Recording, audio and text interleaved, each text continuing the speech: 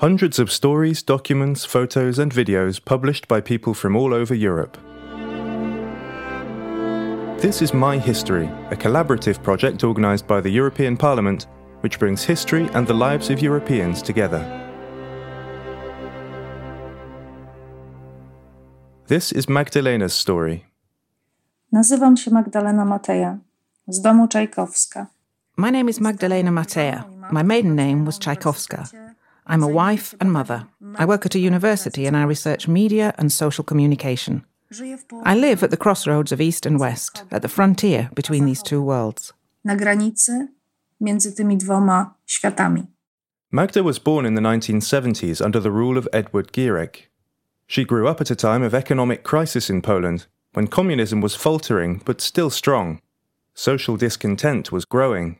Magda remembers Communist Party dignitaries in kindergarten and school, omnipresent propaganda, obligatory May Day parades, but also the emerging awareness of falsehood, resistance to communism, and the cracks opening up in the system. Mam zdjęcie z balu w przedszkolu. I have a photograph from a party at kindergarten. There was a middle-aged man there who had a mysterious air and wore dark glasses. He was the party secretary for the district. I remember people like this being present at school at various celebrations, and above all, at the obligatory May Day marches that took place in a nearby town. As I grew up, I slowly began to understand that our system relied on a certain type of coercion. As soon as I was a little more mature, I started working out different ways of getting out of attending the May Day parades with the whole school. I did everything to avoid carrying propaganda slogans and banners. School itself was a very interesting experience, because even back then, I had a sense that I was participating in a great collective delusion. You could feel the effects of censorship in the content of textbooks for Polish history, for example. Certain things were not allowed to be spoken about openly, or had to be discussed in a veiled way. One subject that was obviously prohibited was the Katyn massacre. But we still managed to find out about everything. Papers could be passed around at school, and in nearby Toruń we could get hold of illegally printed materials with forbidden content. We read the poetry of Milosz and Herbert, poets who were disapproved of or temporarily banned by the authorities.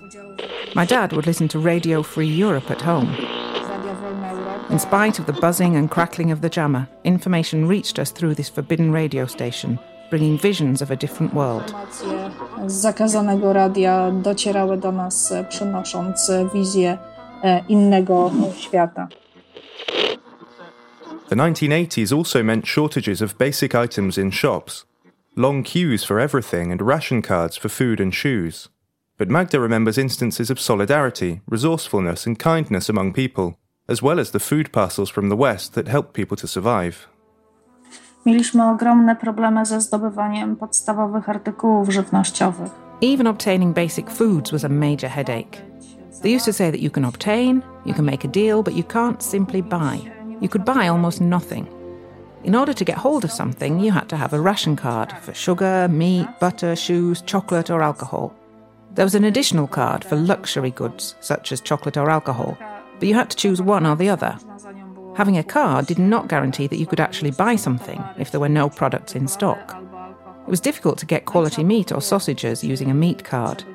We had to stand in long queues, sometimes all night, hoping that the goods would arrive, and still there wouldn't be enough for everyone standing in the queue. My dad was lucky enough to have an orchard. He handed over crates of fruit to the shopkeeper at the back of the shop, who in return sold him various goods without him having to queue. This fruit was commonly referred to as a token of gratitude. The same was true for furniture or bathroom tiles, and people resorted to various strategies in order to fill up their fridges or decorate their flats. I also remember the food parcels that came to Poland from the West, particularly during martial law. They were distributed through the parishes. That was the first time I experienced European solidarity. They brought us oil, powdered milk, jams, biscuits and poppy seeds. Mimolette cheese enchanted me back then with its incredible colour and taste. It was bright orange, delicious, hard, sharp and distinctive in taste. It had a fantastic texture that could be cut easily. In Poland at that time, every cheese, even if you could get hold of it, tasted equally bad and had the same consistency. Mimolette cheese was completely different. It was a tangible sign that things could be different. Aromatyczny, ostry w smaku ser mimolette to był namacalny znak, dowód tego, że może być inaczej.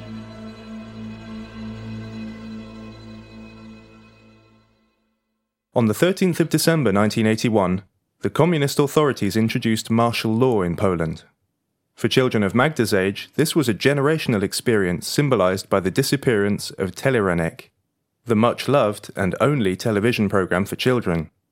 On the morning of the 13th of December 1981, instead of a cheerful rooster inviting children to watch the program, a serious general with dark glasses, Wojciech Jaruzelski, appeared on the screen. Obywatelki I obywatele Polskiej Rzeczypospolitej Ludowej. Citizens of the Polish People's Republic, I address you today as a soldier and as head of the Polish government. I address you on matters of the utmost importance. Our homeland stands at the precipice. What we have achieved over many generations, the Polish home we have built from the ashes, is facing ruin.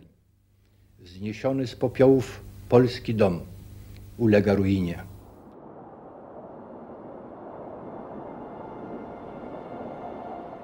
Zima była wtedy bardzo surowa. It turned out to be an incredibly harsh winter.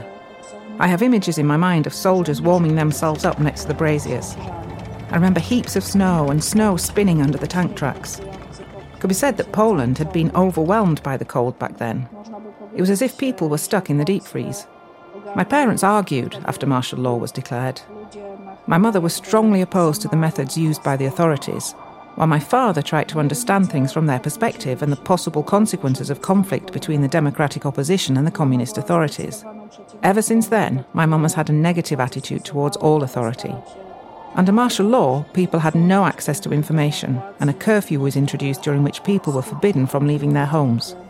It was also forbidden to leave your place of residence. Even visiting the neighbouring village required you to show a pass. Trzeba było legitymować się przepustką.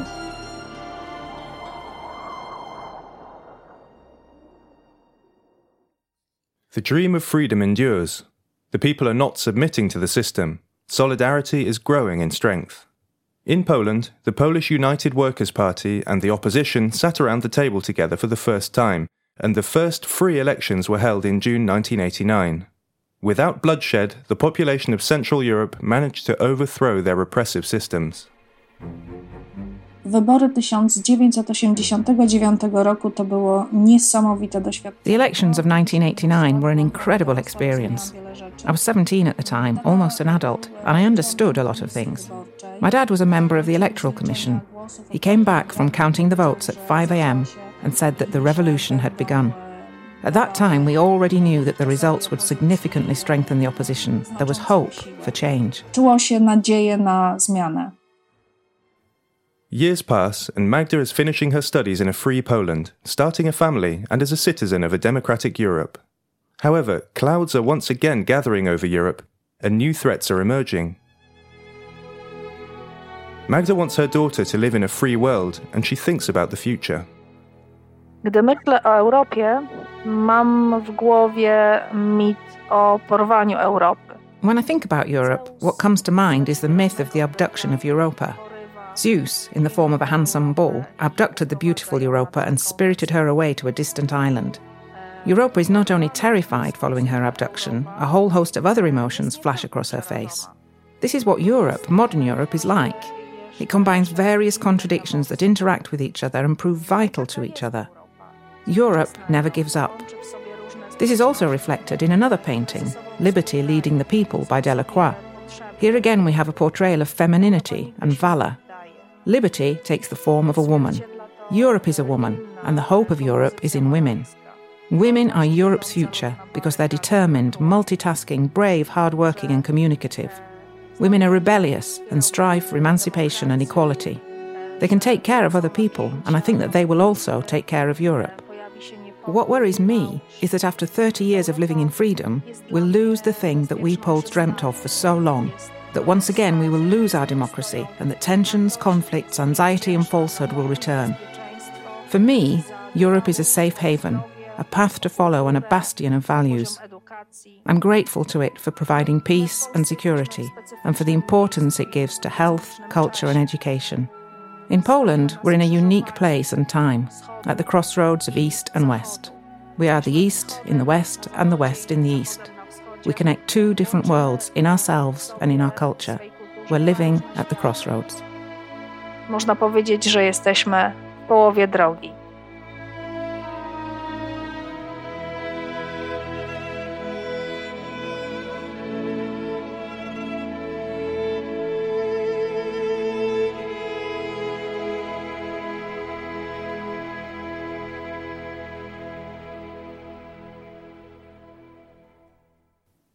This was My History, a project of the European Parliament in collaboration with people from all over Europe. If you're interested in more podcasts from the European Parliament, look online for Europal Audio or go to the portal of My House of European History.